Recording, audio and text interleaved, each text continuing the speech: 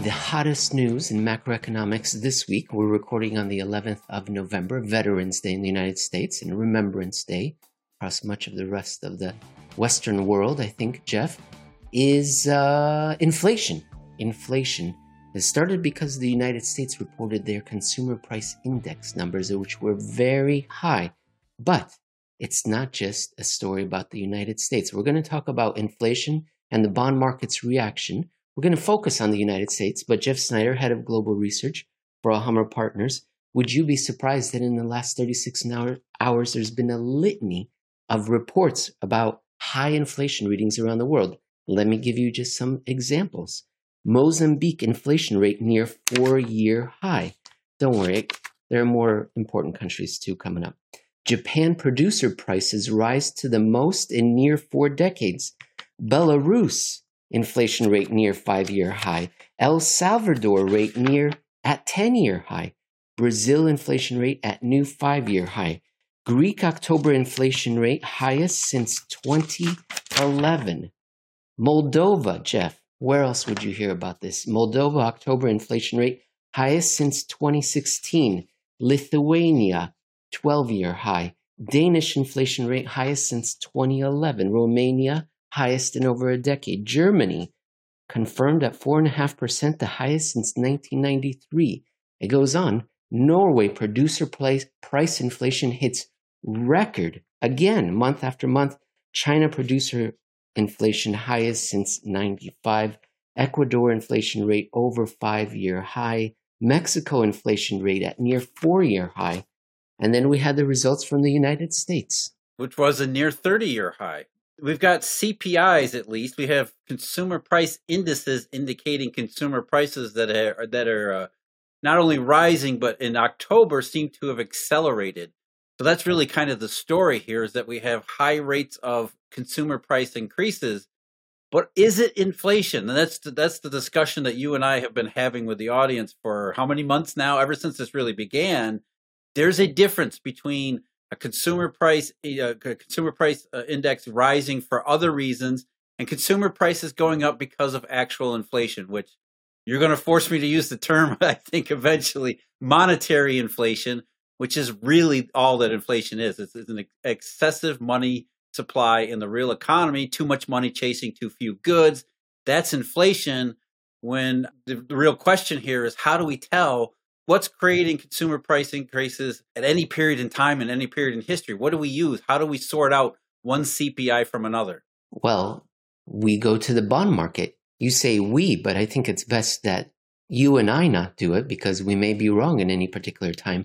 It's best to rely on the wisdom of the crowds that have a lot of money riding and identifying pervasive, persistent monetary inflation versus transitory supply-demand imbalances that, while terrible, it may last longer than you would think when you say transitory, are not going to be there long-term. I guess that's the question. We have to define what is long-term. We're going to talk about the components of the CPI numbers first, then we're going to turn to the bond market second.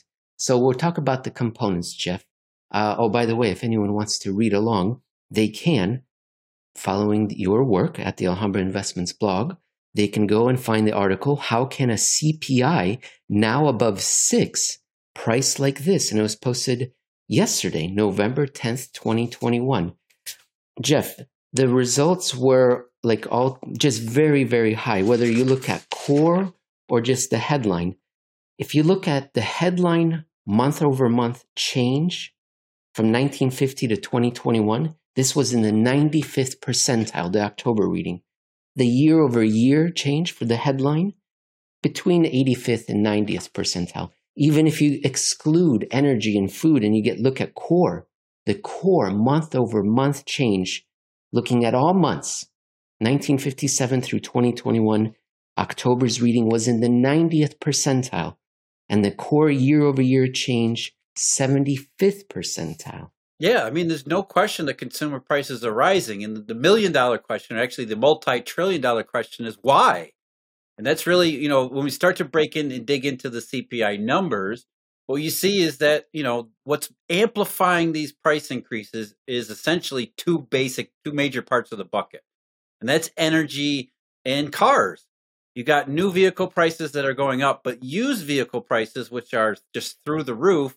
And believe it or not, even though it's not a relatively high part of the CPI bucket, used cars, because not everybody buys used cars every year, it has created a substantial amount of this. It's responsible for or has contributed a substantial amount of these annual gains all year. So if you're not buying a used car, your experience with consumer prices is different. And of course, we know what's going on in the automobile segment. It's not monetary inflation. It's not too much money chasing too few cars. It's literally too few cars for whatever level of demand. You only need to look at some of these social media posts about empty dealer lots, and you can see what's driving prices, of course, in new cars as well as used cars, because if there aren't any new cars available, used cars are going to be in high demand. Then the other part of it, of course, is what everybody has focused on, and rightfully so, which is crude oil. And crude oil flowing into everybody's personal experience in the form of gasoline. Every time you go fill up your car, you notice how much more expensive it is to do so, especially over the last 5 or 6 months. And again, but that's not, as usually it might be, or historically it has been, this is not oil prices rising because the Federal Reserve is printing money or the Eurodollar system is legitimately printing money as it had in the run-up to the pre-crisis era. This is, again, a supply story, and a very clear supply story. OPEC countries have said, we're not going to raise production to match demand because we kind of like these high prices. And even domestically in the United States, U.S. oil and gas production is down about 13% from where it was before the COVID recession.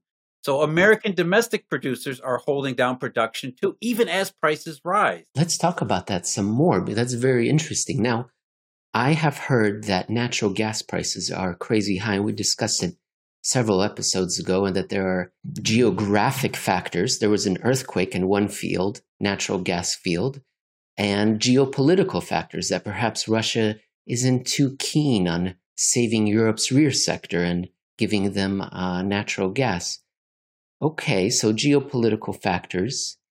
But then you mentioned OPEC.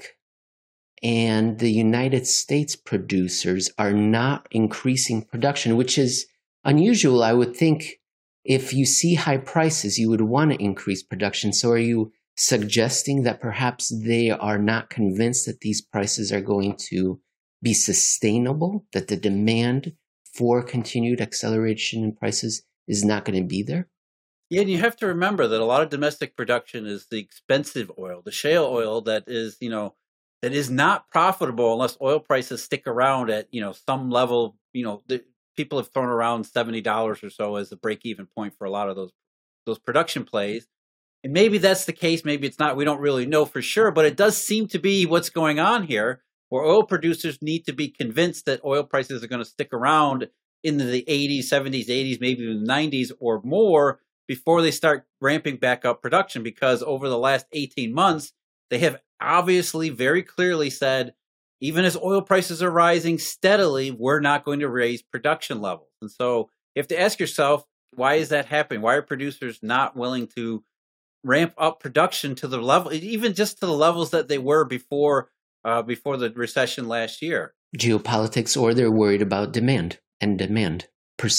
being sustainable. That's the other part of it, right? Because that's everything we've been talking about so far is supply, right? It's supply, limited supply, and that's true.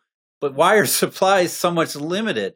Some of it is, regular logistical snafus that we've been hearing about, port traffic, rail yards all screwed up and things like that. But you have to also consider that, as we're moving forward, maybe suppliers and producers are thinking, the party's, it's not going to last forever. There's a downside. There's a slowdown here. We don't know how big that slowdown is going to be. And it's specifically in terms of oil, any slowdown in demand, oil tends to be a little bit touchy about those periods when demand becomes uncertain or a little more questionable than it had been. I'm thinking 2014, 2015, for example, or 2018 and 2019, where oil prices seem to fall very quickly. And for at least most of the mainstream, it came about in an unexpected, surprising fashion. So maybe oil producers, having been bitten once too many times in the past, are a little bit more reluctant this time to embrace the rise in oil prices, because there are legitimate concerns about how dependable demand will be in the future. That's the point I wanted to bring up. is that their fingers have been singed already. They've been bitten several times. You mentioned a couple of examples.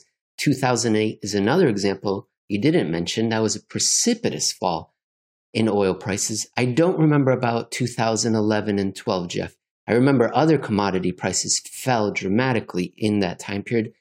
Do you remember what happened to oil in that time span? It took a little bit of a step back in 2011, but it was over $100 a barrel all the way into 2014. And 2014 was then oil catching up with the rest of the commodity space, which I think, you're right, Emil. I think that's really the lesson that oil producers have kind of held in the back of their mind, where they thought, 2013 seems to be okay. The rest of the commodity space is a mess, but we're doing okay. And then you get into 2014 when the global economy is supposed to be accelerating, and all of a sudden the global economy falls off a cliff. Nobody warned oil producers, and it just was a complete mess for a couple of years, which made, I think what your point here, which was a very powerful lesson in the oil community, in the oil space, which was, let's be a little bit cautious about, overproducing, especially the less profitable production areas. Let's turn to the bond market reaction. Yesterday, the yields went up precipitously, meaning, precipitously, you tell me if you agree with that description. They went up quite sharply relative to where they were on earlier this week. But if we take a little bit bigger perspective, they had been in a downtrend for a while. We'll talk about that later in part 2 of our episode. We'll talk about something you call the landmine and bond yields and the direction that they're heading down. But bond yields went up. We're going to talk about how the bond market reacted in 4 or so different measures here. We'll look at the nominal yield, the yield curve, Treasury inflation protected security break even, so the anticipated inflation rate, the TIPS yield curve, and yield real rates. So let's start with nominal rates. What did they do yesterday on the news? You're right. Yeah, it was a sell-off, and it was a sharp sell-off, but I don't think it was anything unusual. Of course, it's going to be overhyped in the media, because anytime the bond market ever sells off, it's front page news, and then they don't report on all the other times where bond yields are actually falling, which is why, as you were mentioning and alluding to here, bond yields, even after the sell-off, are basically where they were about a week ago, and they're still significantly less than they were 8 months ago. So, they're lower than the peak, which was set back in the middle of March this year. And you have to wonder what's going on here, because it's not just that we had 6% CPI in October. There were 4, 5 plus CPI, 5% CPIs in the months before that. And then the one before that was actually 4.99%. So for the last 6 months in a row, we've had very elevated CPIs. Yet during those 6 months, including yesterday's sell-off, bond yields have been falling by and large, not in a straight line or not directly, but their bond yields are moving lower, or at least sideways, at least in the long end, where some of the short-term rates are moving a little bit higher, which is a response to something other than CPIs as well. I'm so glad you mentioned that. If I would tell the audience there's one key takeaway, I would say it was what you just mentioned, that we've had several consecutive eye-watering, paint-blistering CPI readings, and the bond market has been heading downwards generally during this time. And during the worst of it, it's been just flat if we take a longer-term perspective. Okay, so yesterday, though, the news came out, bonds sold off sharply. What about relative measure, the yield curve? Yeah, and I think that's the most important one, because the sell-off was mostly focused on the short end, which, of course, as everybody knows, is more influenced by the Federal Reserve's potential policies in the future. So the bond market was basically saying, hey, they're tapering anyway. So the chances they actually get to a rate hike, which is, it affects short-term parts of the yield curve, because the Federal Reserve offers alternative monetary rates, which you have to factor into your risk-return considerations. So if you think the Fed is going to get to some rate hikes, then short-term rates down in the area where the rate hikes are going to happen are going to start to adjust to those potential rate hikes. So that's what's going on in the short end. The market's saying, look, the Federal Reserve, these CPIs, they're going to convince the Fed to taper and then eventually rate hike. There's a good chance that it actually happens. And that's what's going on in the short end. Now, the long end is saying, yeah, that's what the Fed's going to do, but it's wrong to do it, because these CPIs are not going to stick around. And the growth and opportunity that's embedded in longer term expectations and longer-term bond yields are saying the economy's slowing down, not picking up. So the Fed is going to do its taper. It's going to affect the short run, maybe some rate hikes eventually if they get that far. But it's not going to go very far at all because the economic climate, the longer run or intermediate longer run economic climate is growing worse by the month. So what we have as a result of the short end adjusting to the Fed and the long end picturing growth and opportunity becoming more and more difficult is you have a flattening yield curve. So even yesterday during the sharp sell-off, most of it was in the short end. You had the 5-year Treasury, for example, sell off, I think it was 12 or 13 basis points, or maybe it actually was more, maybe it was 14 or 15. And the 10-year Treasury only sold off about 10 or 11. So even the 5-year, 10-year spread yesterday flattened by a couple of basis points, bringing the yield curve spread down to about 33, 34, which is the flattest this important part of the yield curve has been since early August of 2020, back when we were really close to recession.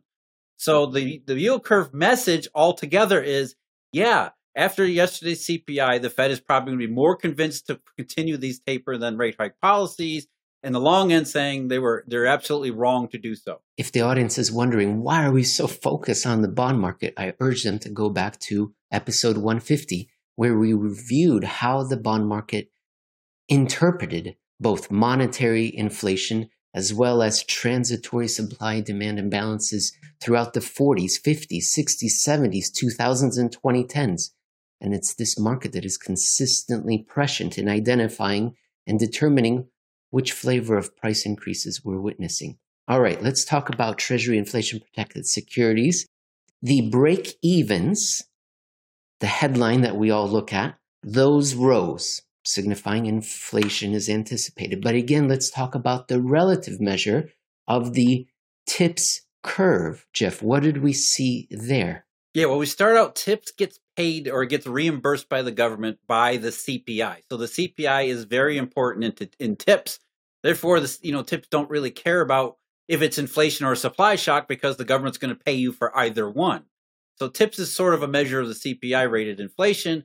And of course, going back to October 21st, when we had the last 5-year TIPS auction, the shorter run inflation expectation, which are break-even rates. And a break-even rate is simply the real yield minus the nominal yield of the same maturity. It's a distance between what you're actually getting in TIPS versus the nominal U.S. Treasury, which tells you a measure of a relative measure, not a one-for-one measure of what the market is expecting for average CPI inflation that it's going to be reimbursed by the government when the instrument matures. And the break-even rates, they went up after that auction, the 5-year auction in late October. The short-run break-even rate skyrocketed up into a record high. Then after yesterday's CPI, the 5-year went up even higher, as you would expect, because we have higher CPI averages that the government is going to end up paying to TIPS holders when those instruments come due. Now, the 10-year break-even rate went up too, but it's gone up a lot less than the 5-year. And it's almost like the 5-year is kind of yanking the 10-year upward with it, because there seems to be some sort of at least skepticism or reluctance to embrace CPI protection at the farther end of the TIPS curve, whether it's the 10-year or even the 30-year. Last final thought from me, Jeff. Couple of minutes. I want to raise the idea of real yields. Where are they, and do you have any concluding thoughts regarding this episode? Yeah, so what we see is that actual inflation expectations diminish over time. We see that not only in the TIPS curve inversion, but also the 5-year forward rate, which has never really moved out of the post-2014 rut. So altogether, what the bond market is saying is that, yes, the CPI went up. It went up even higher, but it's still not inflation. It's not going to last. It's not going to stick around because, as we see in real yields, which are the other side of TIPS, the other side of break-evens, the economic climate is just awful. And the economic potential that's in the intermediate and longer term that's being pictured by real yields, real yields at record lows tells you that the market is saying this is not an economic climate conducive that's conducive to inflation because there can't be the money flowing through it that would create actual recovery in economic activity that's going to last beyond any short-run supply factor. In part 2 of this episode, we're going to discuss something that Jeff calls the landmine, which I believe means how bond markets react as they're approaching some sort of break in the economic outlook, and where we were before the CPI news hit. So stick around.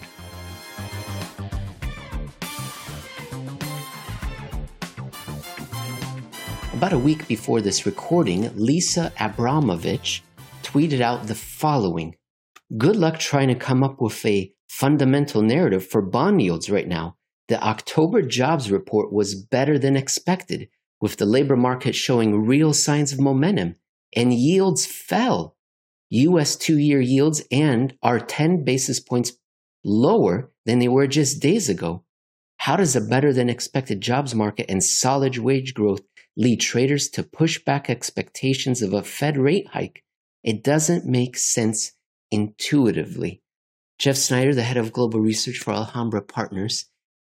Is the answer, what is landmine if this is a developing landmine? What does that mean? The landmine, set the scene for us. Well, it does make intuitive sense because when you're looking at just the U.S. labor market, that's both a lagging indicator and just the U.S. economy and U.S. labor market. The global bond market is a function of global monetary conditions, therefore the global economy. So it may be that the U.S. labor market seems to be doing well, but maybe the rest of the world and the rest of the global economy is not. And so it's not really a dichotomy of condition. It's just one of timing. We've seen this many times before where it looks like, hey, the U.S. is going to zoom off into the Hollywood sunset, the perfect ending, fairy tale and all that, when the rest of the world has already started to move into something more malignant and maybe some sort of sinister condition. We saw it as 2018 is a perfect example. And what a landmine is where the bond market says there's a lot of negative potential. Doesn't matter if the U.S. economy looks like it's decoupling or not, the potential's bad. And then when the landmine strikes, what that says is, okay, it's no longer downside risks or downside potential. The downside is actually here. It has happened.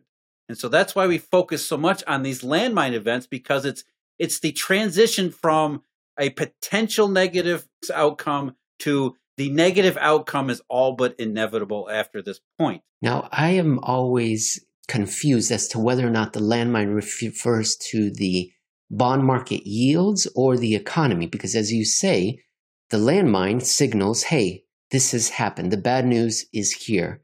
And I think we best see it in the bond market falling steeply, prices rising and yields falling very steeply. Or are we referring to economic accounts that are coming in very poor? No, it's not data.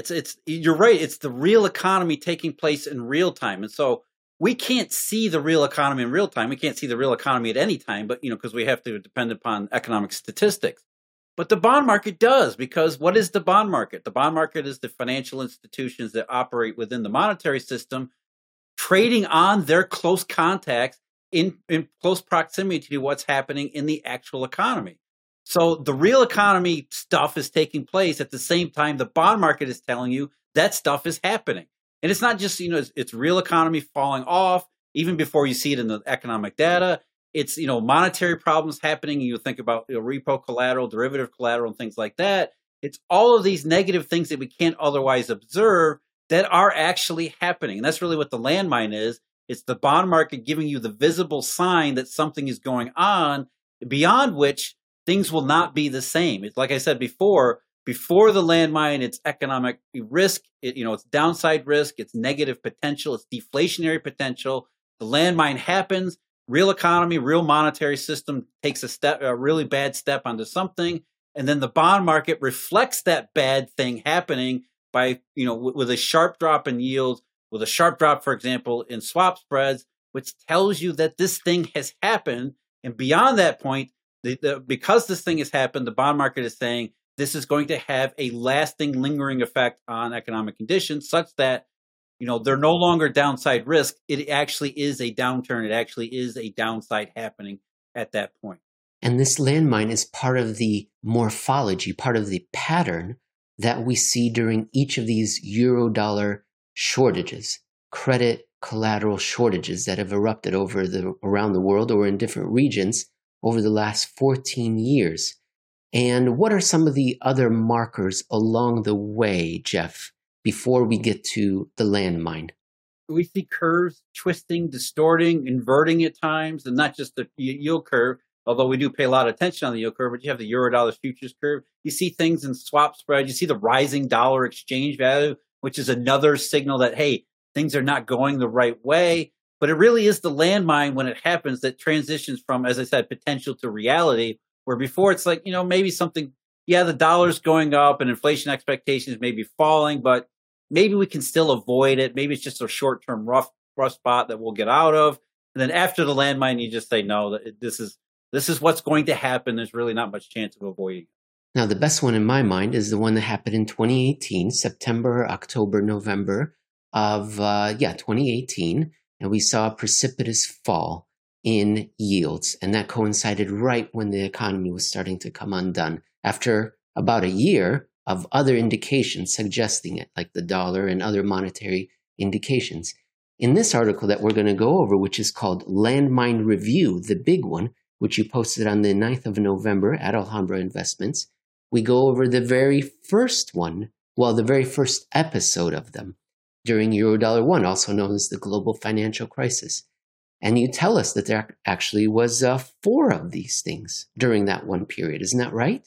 4, yeah. Not only was there 4 of them, the 4th one of them to me was the absolute most perfect indicator, most perfect manifestation of what we're the behavior that we're talking about here, where essentially the bond market throws in the towel. And remember, bond yields, what we're talking about here, specifically bond yields. As Irving Fisher said more than a century ago, and history has proven time and time again in all sorts of locations around the world, long-term bond yields are a combination of growth and inflation expectations, or growth and opportunity expectations, probably the better way to put it. And so if the bond market throws in the towel where the yield curve takes this tumble, what it's really saying is that it's not just that what's going on today is going to impact tomorrow, it's going to impact a whole lot of tomorrows from here on. So these landmines are sort of a marker that says something material has changed in the underlying economic and monetary fundamentals such that growth and inflation opportunity has diminished so much that it's completely obvious on the yield curve or chart of bond yields. And the one that we're referencing, the perfect example, was taking place in the autumn of 2008, right when TARP was announced. You'll have to tell us what that is, Troubled Asset Relief Program, what its intention was, I guess, to buy up mortgages. And then all of a sudden, the about face, the 180-degree turn by the U.S. Department of the Treasury, and how they started using those funds and how everyone was confused that what the money was being used for. But you tell us, and then later they tell us, these authorities, they make the point of telling us, well, the circumstances changed and so we changed our plan. That's not how you interpret it, and that's not how the bond market interpreted. No, and it's funny because you can see how everything changed, or how the whole situation evolved. Remember, mid-September 2008, Lehman, AIG, Wachovia, all that stuff happened. And the initial step was the Bush administration went to Congress and say, you got to give us a pile of money so we can buy up these subprime mortgages that are causing all this mess. Because as everybody knows, it's all about subprime mortgages. Well, the Congress said, we don't really think we should do this. And then all of a sudden we had the worst financial panic since the Great Depression. And suddenly the Emergency Economic Stabilization Act was passed on October 3rd, 2008, which among other things authorized the $700 billion slush fund known as TARP, or the Troubled Asset Relief Program, which, as its name implies, meant that the government was going to buy up these toxic waste subprime mortgages and therefore fix the entire crisis because it was all about subprime mortgages. Well, as soon as that happened, the crisis only got worse, so that 2 weeks after that law was passed, we're talking about October, I think, 14th of 2008, Treasury Secretary Hank Paulson already changed the terms of TARP, where instead of buying toxic waste, he started investing in the preferred stock of 8 of the largest U.S. banks. So we went from, let's buy up these toxic waste subprime mortgages that are causing the crisis, to haphazardly recapitalizing some of the largest banks to try to instill confidence in the banking system. Go forward another couple weeks to early November, and what happens again? Hank Paulson gets on TV and says, oh, guess what? We're not going to just buy the preferred stock of some of these banks. We're going to also use TARP funds to bail out Citigroup, which was at the time one of the largest banking institutions in the entire world. So you can kind of see how from the beginning of TARP to by November 2008, a spread of more than 2 months, the situation kept getting worse and worse and worse, no matter what the government was doing. Or at the same time, by the way, that I like to point out all the time, the Federal Reserve had at that point expanded its balance sheet and had expanded the systemic level of bank reserves to more than 600 billion. The money printing we keep hearing about, the overflowing liquidity that we hear about even today. So during these specific 2.5 month period, we have the government throwing everything at the crisis, and yet it only got worse and worse and worse. So by the time we get to early November, that's when the landmine struck. That's when things really took a turn for the absolute worst, which is before then, the market said, maybe this crisis stuff, yeah, it's going to be bad, it's going to be nasty, but maybe it'll just be a recession. Maybe it will just be a nasty recession. We'll get over it and we'll go back to normal. But after all of this stuff happened, after the government proved that it could not stem the crisis no matter what it did, by that last TARP change seemed to be the final straw. The bond market threw in the towel and said, this thing isn't going to be just a one-off temporary recession, as bad as it might have been. This thing is going to be with us for a very long time. And that was the initial landmine. Middle of November 2008 until December 2008, yields absolutely collapsed, which was the market saying growth and inflation, growth and opportunity perceptions from that point forward in the long run are so impaired that we're going to own only safe and liquid instruments from this time forward. You just said that was the initial landmine, and that's how I always remember it. But then you remind us in your article, you say actually that was the fourth landmine in the sequence. The first one, July 9th, 2007 through September 10th. Then the second one, October 15th through November 26th. And then December 26th through January 23rd, 2008.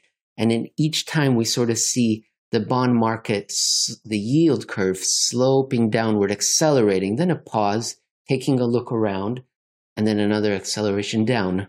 Yeah, it's almost like a stair step, right? The market takes a stair step down and then kind of goes sideways. And those sideways, those pauses in between these landmines are the market assessing how policymakers are responding to the unfolding, escalating crisis. As you mentioned, the first original landmine was the market saying subprime is not contained. The first landmine in the summer of 2007, within that period was the events of August 9th, which we all know was sort of the final break, the final last straw.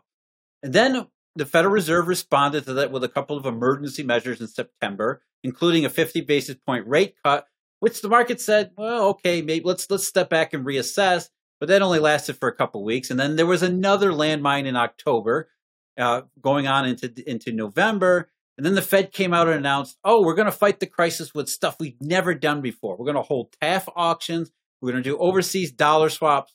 And the market took a step back. The second landmine stopped and yields kind of rose a little bit, but mostly were sideways. And then starting December 26th of 2007, even though that was when the first TAF auctions had actually been done, even though the overseas dollar swaps had already been introduced into the marketplace, you had the third landmine, which lasted into January. And so this series of three landmines in 2007 was the bond market telling you the Federal Reserve is literally behind the curve. In whatever the Fed did, it was not working.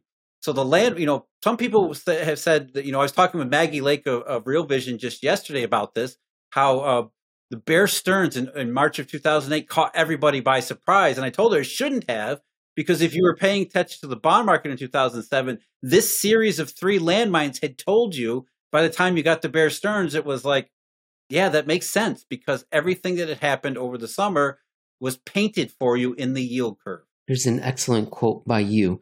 The steep drop in yields during these things is essentially the most visible confirmation of a forthright, irreconcilable deflationary shift to the acceptable, meaning realistic, probability spectrum. The economic data comes along only later to confirm the increasingly awful possibility bonds have already priced. And ladies and gentlemen, we're going to explain why we're even talking about this and how it relates to present day. It's not just a history lesson. But before we do, we already talked about the first series of landmines during the Eurodollar #1 global financial crisis, and during the fourth one, 2018 through 2020. Jeff, in another article, You remind us about the one that happened in 2014. Landmine lurking. Gotta make tantrum happen before it's too late again. You posted it on November 9th. We have like 5 minutes or so left in the show, this episode. Tell us a little bit about 2014, and then we'll move on to what it all means for today. It was, again, the same pattern. Before around December 2014, you had this sort of lingering, nagging, gnawing pessimism, sort of ill feeling that maybe the economy wasn't living up to the hype. You had the labor market numbers. Going back to how you started this segment, the labor market numbers were accelerating and robust in 2014, yet bond yields were sinking. They weren't collapsing, they weren't plummeting, but they were going, meticulously, methodically lower and lower and lower throughout 2014, which was the indication that downside potential was rising, despite the fact the U.S. labor market seemed to be, the best job market in a decade, as it was called back then. And the bond market was saying that, yeah, maybe the U.S. job market is doing okay. It's not doing great. Maybe it's doing okay. But when we look around the rest of the world, China, emerging markets, things are starting to go in the wrong way. We're seeing tightening in the Eurodollar system. We're seeing tightening up of collateral chains and things like that. They were potentially deflationary, potentially bad for the economy. And then we had the events, obviously, of October 15th, 2014, which was a collateral bust, one of the biggest and most obvious ones. And then we get to December of 2014, where bond yields that have been going lower and lower suddenly sank precipitously. And again, that was the landmine, which is this is no longer downside potential. This is downside reality. So this is the economy had stepped on the global economy had stepped on a landmine, which meant at some point, no matter how it was going up before then, even if it seemed like the U.S. was going well, decoupling from everyone else, past on the other side of the landmine into 2015 and beyond, everything was going to resynchronize again in the wrong direction. But once the landmine struck in late 2014, that was the market's message that there's no longer just downside potential, it is downside reality, which is, of course, exactly what happened. So we have several examples now of the bond market correctly anticipating real-time economic deterioration, very serious, actual, no longer anticipated deterioration. We were maybe seeing something similar recently. Now, we're recording this on the 11th of November, and the day before, bond yields in the United States, and I think around the world, rose, which would suggest maybe that we've disqualified the kind of downward trend we were on. But, Jeff, it wasn't just in the United States where yields were falling for quite a long time. Germany, Britain, Japan, the United States, yields were falling. And I think that's why you started writing about the landmine, is that you were seeing a similarity. Is that right, Jeff? That you were seeing in the most recent month or so, or longer, you tell me, falling yields that reminded us of these previous warnings. Yeah, the falling yields are sort of moving in that direction, but it's not, as you pointed out, Emil, it's not just the treasury market. It's not just treasury yields or the yield curve. It's all sorts of, we've been talking about this all year.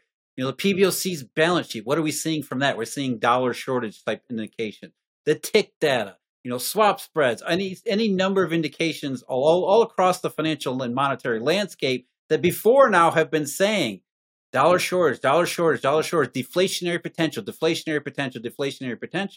So all of the ingredients are there, including in terms of just macroeconomic views, a growth scare. There's a now palpable perception that whatever has been going on in the global economy, call it recovery if you want, I won't. The rebound from the 2020 lows, maybe it's exhausted. Maybe it's rolling over. And so you put together dollar shortage, collateral chains collapsing, over bids and T-bills, things like that, deflationary type indications with now we have all these massive CPIs that the bond market is ignoring, not just ignoring, but yields going a little bit lower. How close are we to reaching that point of no return? How close are we to seeing the real economy strike a landmine in the bond market? Tell us about it, where we're seeing not just downside potential, but the actual downside materialize. And so I think, what I'm trying to get at here in reviewing these past landmines is to say, this is what we're looking for. It hasn't happened yet, but all of the ingredients are there. They're in the kitchen, ready to be made. And maybe it's just a matter of time before we see one, or maybe we'll be lucky this time and avoid it. That would be the absolute positive. The best case scenario is that we don't strike a landmine, and there's still possibility that happens.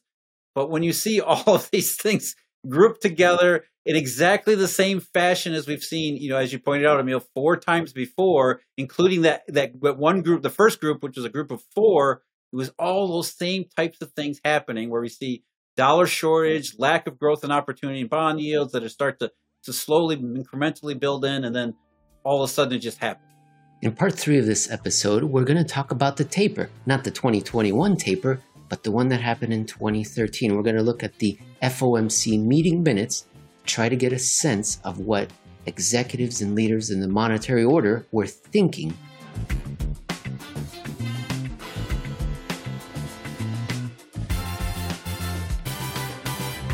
Before the most recent inflation readings from around the world and the bond market sell-off, everyone was talking about the central bank's tapering, including the Federal Reserve. We're going to talk to Jeff Snyder, the head of global research at Alhambra Partners, about the second taper, the more famous one in 2013. We're going to do that by utilizing his blog post on the 3rd of November at the Alhambra Investments website. What does taper look like from the inside? Not at all what you'd think. Tell us about the most famous taper of all, the second one, Jeff. Yeah, was it the second one or was it the third one? And we get into this mess with quantitative easing too. How do we count the QE programs? We have to take a step back and actually count the tapering of the QE programs too, because the first grouping of taper was actually in 2009 and lasting into 2010, which was actually 2 distinct tapers because the Fed tapered its first QE, the U.S. Treasury purchase, so that in August and November and September, by October 2009, they would be done buying treasuries, but they tapered the mortgage bond securities, the MBS part of the QE1, over a 6-month period lasting until March of 2010. So there were 2 tapers at the first time. And you're right, the more famous taper, only because of the bond market quote unquote tantrum, was in 2013. And as you correctly pointed out, and I love the way that you point it, or the way that you labeled it, the 2013 taper, regardless of whether it was the second or third, was a taper celebration in which the bond market very briefly agreed with Ben Bernanke's assessment behind tapering, or the rationale behind tapering, which was maybe the economy is actually improving this time. There's a small possibility, or at least a better possibility that's a chance. And so bond yields were rising, not because the Fed was going to be buying fewer bonds, but because growth and opportunity expectations, growth inflation expectations were maybe a little bit better than they had been previously, certainly during 2011 and 2012. So it was a taper celebration, and that's why most people remember 2013's taper. Why did the 2009 and 2010 taper not create the same sort of sell-off in safe assets? Do you remember what happened at that time? Was the bond market looking through all of this and saying, I see a European sovereign debt crisis, a Greek debt crisis, flash crash, and all sorts of other trouble on the horizon? Absolutely. It's the bond market saying, hey, this QE1 business, well, it doesn't seem to be working so well. And by the way, we're seeing some darkening clouds on the horizon, including what maybe a European sovereign crisis might do to repo collateral in repo markets, and therefore a potential rerun of the 2008 crisis that had little to do with subprime mortgages and a whole hell of a lot to do with repo and collateral. So even though the Fed was tapering QE, there was no celebration in 2009 and 2010, quite the opposite, in fact, which should sound very familiar, because the market was saying, yeah, you guys are tapering because you think the economy is recovering. We see all these problems potentially ahead. And by the way, the real economy is not coming back as much as a recovery would have it either. So we got all sorts of darkening clouds that, the Fed was ignoring, thinking things were going in the right direction, when the bond market didn't have a tantrum, didn't celebrate the fact that QE1 was working, because it wasn't. I forgot to add Dubai to that list of problems, things that were going off kilter when they shouldn't have been. Yeah, sort of out of the blue, right? So that makes... But that's the point, that it was out of the blue for people who are just kind of casually observing, thinking QE's money printing and everything's fine. But to the bond market, Dubai was sort of like, yeah, we were kind of waiting for these kinds of next shoes to drop. Okay, so we're moving forward in time. Now we're at the most famous taper, only because there was the bond market had a fit, which it wasn't a fit. And what we're going to do, Jeff, I suppose the takeaway from this is that we're going to go through the transcript of a particular FOMC meeting. Let me see if I can find it in time. If not, you jump in. Tell me which one it was. March 2014? No. No, December of 2013. Yes. It was the meeting where they voted for taper itself. And remember, let's set the scene further here, because what most people believe of quantitative easing is that it's money printing, and that the bank reserves that show up as a result of it, their liquidity, their money. So you would expect that, okay, when they talk about QE and adding, doing these quantitative large-scale asset purchases, they're talking about the money supply. And when they're talking about tapering QE, they must be talking about, we're going to reduce the growth in the money supply. That's got to be what occupies their mind, because that's what QE is, right? If it's money printing, then tapering money printing should have very real, concrete monetary implications, which should be the focus and central point of discussion at the meeting in which they vote to taper that money printing. And that meeting, as you said, was December 2013. I even have it written down here specifically, December 13, a moment ago. What I need those people with the placards at the Tonight Show and so forth, big placards so that I can read everything. Cue cards. Oh my God. Okay, Back to the actual thing that's important. You just said it's the central bank. They're in charge of money, are they? They're tapering. It should be a huge discussion about money. And in 245 pages of transcript text, ladies and gentlemen, all of which Jeff read several times, they only mention money 14 times. But you say, well, I say only. The audience might think, well, 14 times is a lot of times. But as you point out, 10 of them referred to money market funds. 3 were about money in a very non-technical sense. And only once was broad money supply, money demand even not mentioned. So they weren't talking about money. They were talking about something else, which we'll get to. I don't know. 14 times out of 295. That's once every 20 pages. So even if they were talking about money supply, that's not very frequently in a very extensive, exhaustive conversation. And that was the point I'm trying to make. The one time where the one guy, I forget who it was, brought up money supply, it was just a throwaway comment. It was not a serious discussion, and it didn't go any further than there. So in the entire discussion, which is over, lengthy conversations over a 2-day period, money supply was never really raised at all during any of it. This is the key takeaway, ladies and gentlemen. Jeff Snyder, these people do something very different than what the public is led to believe. Their entire regime is based on manipulating emotion. I am now going to read quotes, basically. And then, Jeff, you just because these are very surprising to the audience. Jeff, I'm going to read this transcript, and then you tell me, is it A, money, or B, manipulation? James Bullard, I've been worried during the last few years that the committee's promises to stay low for a long time were inadvertently sending a very pessimistic signal about the future of the U.S. economy. Today, however, we will take a concrete action that expresses some confidence in the prospects for U.S. growth and labor markets going forward. But my judgment is that the labor market improvement has become too compelling to ignore, and therefore it's wise to taper a small amount at this meeting.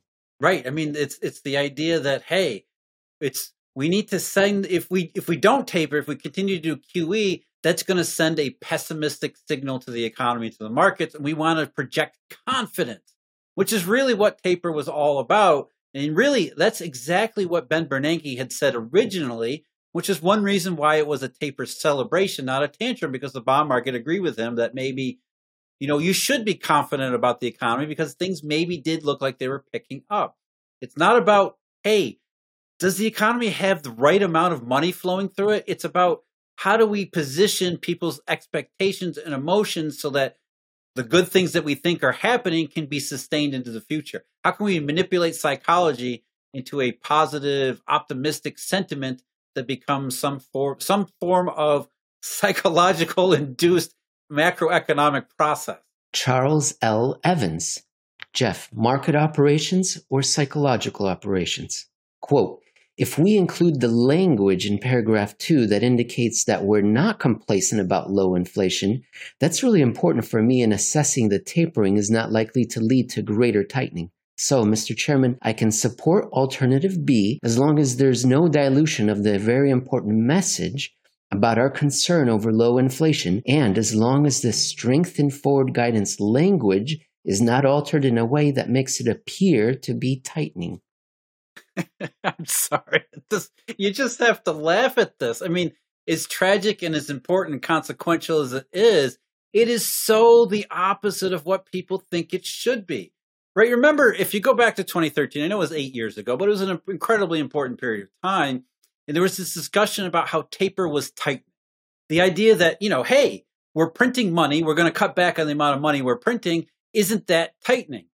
And from the Federal Reserve perspective, and really mainstream orthodox economics perspective, taper only becomes tightening if the Fed uses the wrong language about it. If they don't send the right kind of signal, then taper becomes tightening. It's not a diminishment of the money supply. It's, we've accidentally introduced doubt into the minds of people who are going to take it the exact wrong way and behave in the wrong way or in a way that's contrary to how we want them to behave. So if we put out our statement about tapering with just the right language, and believe me, they spent quite a bit of time arguing over verbiage, not money supply, wording of these statements, because they were concerned taper magically transforms into tightening if they don't get the wording just right, that it portrays the exact right message they want to send. This is monetary policy, by the way. This is how it actually works, not just in December of 2013, but every time there is a monetary policy discussion. I know most people are probably going to have sort of a, what do you mean this is what monetary policy is? I'm telling you, you don't have to take my word for it. You can read these transcripts for yourself, and what you will see is this is monetary policy. There's no money in it. It's all about sending signals and messages. It's almost like, the CIA in psychological operation. Right now, there's some discussion whether or not President Biden is going to reappoint Chairman Powell to another term, or perhaps have someone else join the team and be the chairman. There's a talk that it'll be either Powell or Lael Brainerd, but I nominate Peter Sokolowski, the lexicographer at Merriam-Webster. That would have been a very funny joke had I been able to read. Lexicographer. I think it's still good because the message is there. The message behind. Maybe you fumbled the words, Jamil, as I'm doing right now. But it's that ridiculous. It really is that ridiculous. And people think I'm crazy when I say these things, that the Fed doesn't do money, that it's all pop psychology, and this is all absurd puppet show. I'm telling you, just read the transcript. That's why I use their own words against them, because it really is as bad as I'm making out to be. They have no idea what goes on in the monetary system, to the point they don't even try. And they haven't tried for decades and decades. And when you can't do money, what else can you do? Well, if you pretend enough and you get enough people to believe that you're money printing, then it all really does come down to psychology. Unfortunately, the real world doesn't work that way. It works terrific in econometric models because they always assume psychology is effective.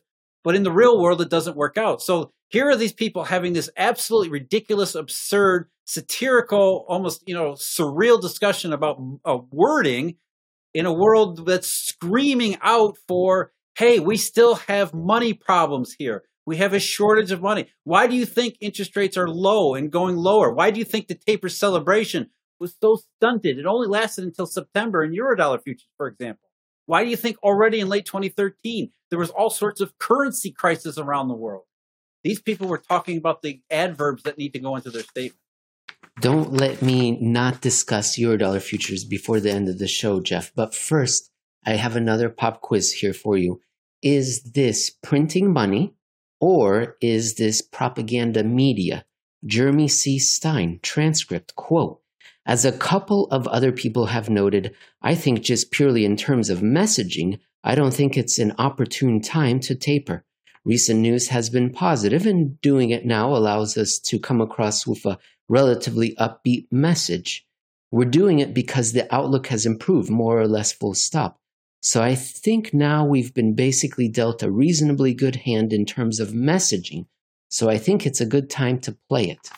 Yeah, I mean, it's just ridiculous.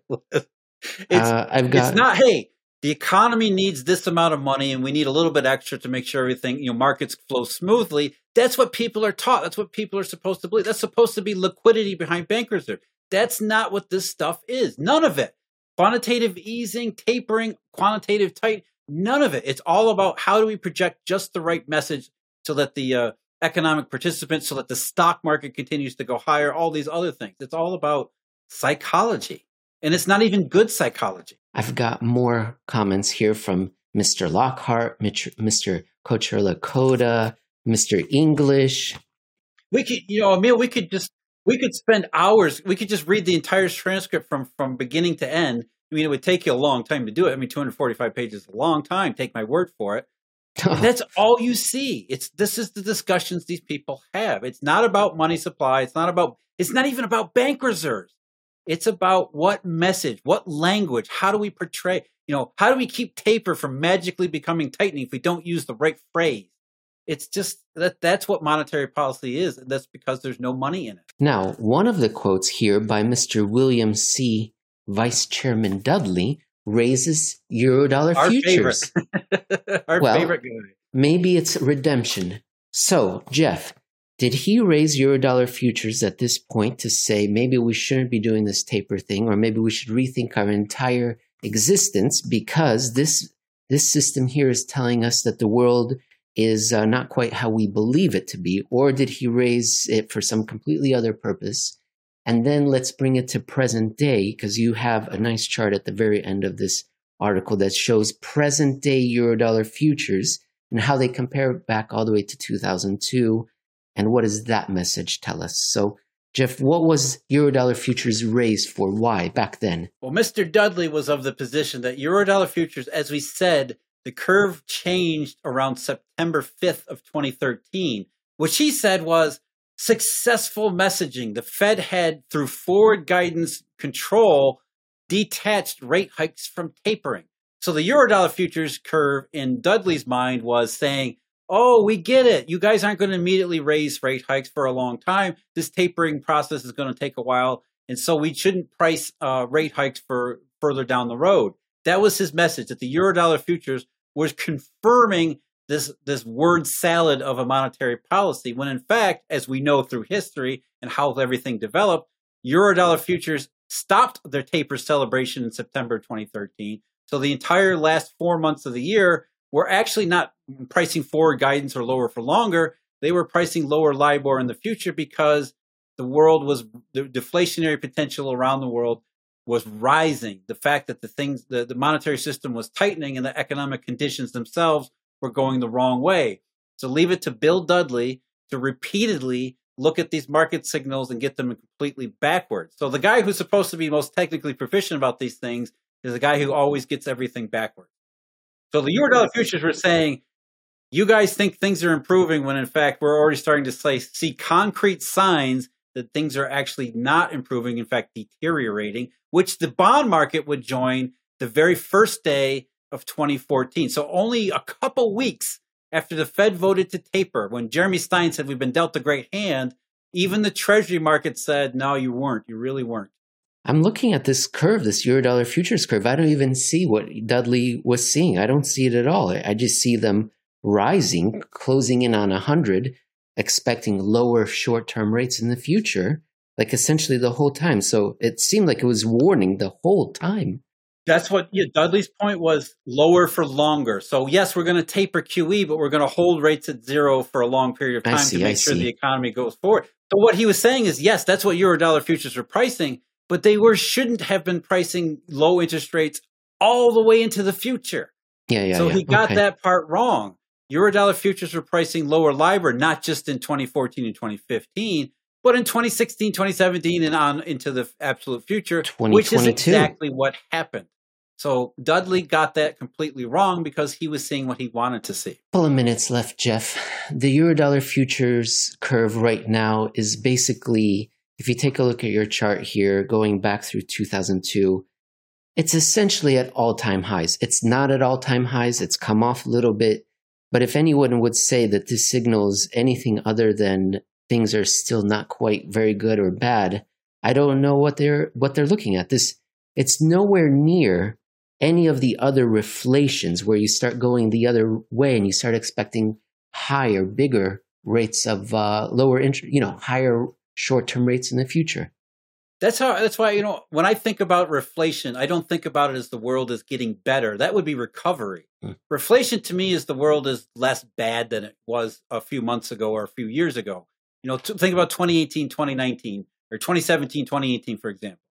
We had reflation that was, to that point, the weakest reflation, which was simply that the global economy and the global monetary system wasn't getting better necessarily. It was just, it wasn't getting worse. It wasn't as bad as it was in 2014, 2015, and early 2016. And so that's what we're seeing in 2021 is that the world isn't as bad as it was in 2020. But since that's such an incredibly low standard, it's such an incredibly awful comparison, that's not really a meaningful change. And so all of these curves, including the yield curve, including Eurodollar futures curve, swaps price, and everything else, the rising U.S. dollar exchange rate, the fact the U.S. dollar exchange rate didn't fall all that much, reflation is a relative condition where the world maybe doesn't seem as bad as it was the year before. Is that any reason to, project confidence by tapering QE? I don't think so, and I don't think the market thinks so either. Jeff, another fantastic show. I loved it. I hope we educated and entertained the audience. I'm going to go practice saying Lexicographer, and I will talk to you next week. All right, take care, Emil.